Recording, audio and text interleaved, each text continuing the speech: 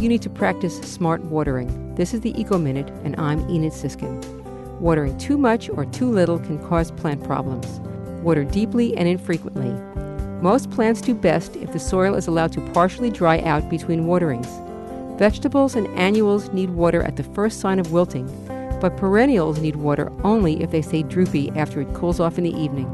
Trees and shrubs usually don't need watering once their roots are fully established in 2 to 5 years, except in very dry years.